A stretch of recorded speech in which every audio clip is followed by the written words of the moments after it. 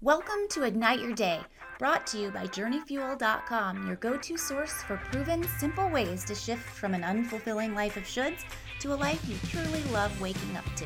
If you know you want more out of life than you have today, but don't know where to start, or you know you need to do something, but you just don't have the drive or energy to act on it, or just love learning new things that enhance your experience of life, then you are in the right place. In just 3 to 5 minutes a day, you can get what you need to align your life with what you care about most, create time for what you want, and live as you're here to be. My name is Stacey McAlpine, and I'm your host and the founder of Journey Fuel. Welcome to episode 259 of Ignite Your Day. Today is Walk the Talk Wednesday, the day of the week when I share a best practice or quote to actually put it into action, not just nod and think about what great wisdom it is, rather actually apply it to your life today. While every day's call to action is to walk the talk, Wednesdays I focus on a specific quote or individual's guidance.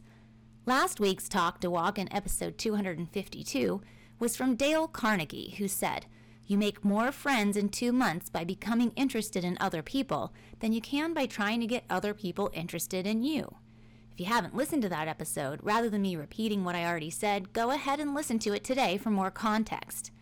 In that episode, I shared 6 of the 11 tips I found on socialpronow.com for developing your interest and curiosity, just as you would other skills.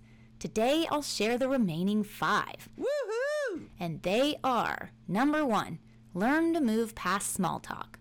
Take an active part in your discussions. Change the topic to something that you find more interesting. Offer stories of your own. Ask questions and share your perspective. Think of conversations as a dance. There should be a give and take. You have just as much responsibility in making your conversations enjoyable as your conversation partner. Number 2, learn from differences. We can learn a lot from people who come from different backgrounds and hold opposing beliefs. Remember to come from a place of respect, of course. Having different opinions doesn't mean that one is right and the other is wrong. Number 3, try to meet people you'll find interesting. You have more of a chance of being interested in people with whom you share common interests, at least in the beginning. Getting to know people through shared hobbies and activities gives you something to talk about and bond over. Make an effort to find like-minded people to talk to and see if you can get curious about getting to know them. Number 4, read literature. Fiction books can be a great way to develop empathy because they can transport us into the mind of someone else. Try to read books that take place in different countries at different times, or are from the perspective of people who differ from you in age, gender, race, sexual preference, or personality. This can help you become more interested in how people's background influences their feelings and behaviors. You can get ideas from books that sparked empathy in others. You can also listen to podcasts that include interviews with other people who are talking about their life. And number 5, trust your instincts. Sometimes you won't be interested in someone despite trying all these tips. And if you've given someone a few minutes of your time but still don't feel interested, don't pretend. People can usually tell when you're pretending, so it's not worth it.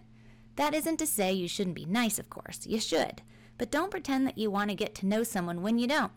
You gave it a whirl, and when the conversation ends, you can part with pride that you gave it a whirl and shift your attention to a new friend candidate.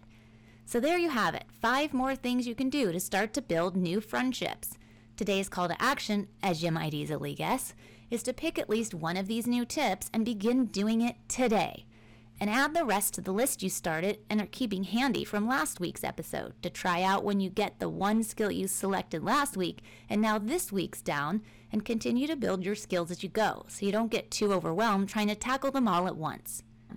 As promised, I'll be doing each day's call to action along with you to keep myself walking my own talk and share how it turns out in Journey Fuel's 365-day Love and Life Challenge Facebook group, where listeners are able to see how I do in each daily call to action and share their own experiences. If you're not a member yet, just go to Facebook, search at your Journey Fuel, go to the groups menu, and you'll see it there. If you're enjoying this podcast, be sure to follow it and share with others who you think could benefit from it.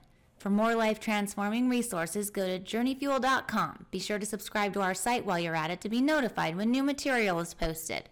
I can promise you this, if you take advantage of and apply any of these resources, you will get results. Be sure to join me tomorrow for Thoughtful Thursday, when I share something nice you can do for others. Meanwhile, remember to enjoy the ride. The life you love is waiting for you.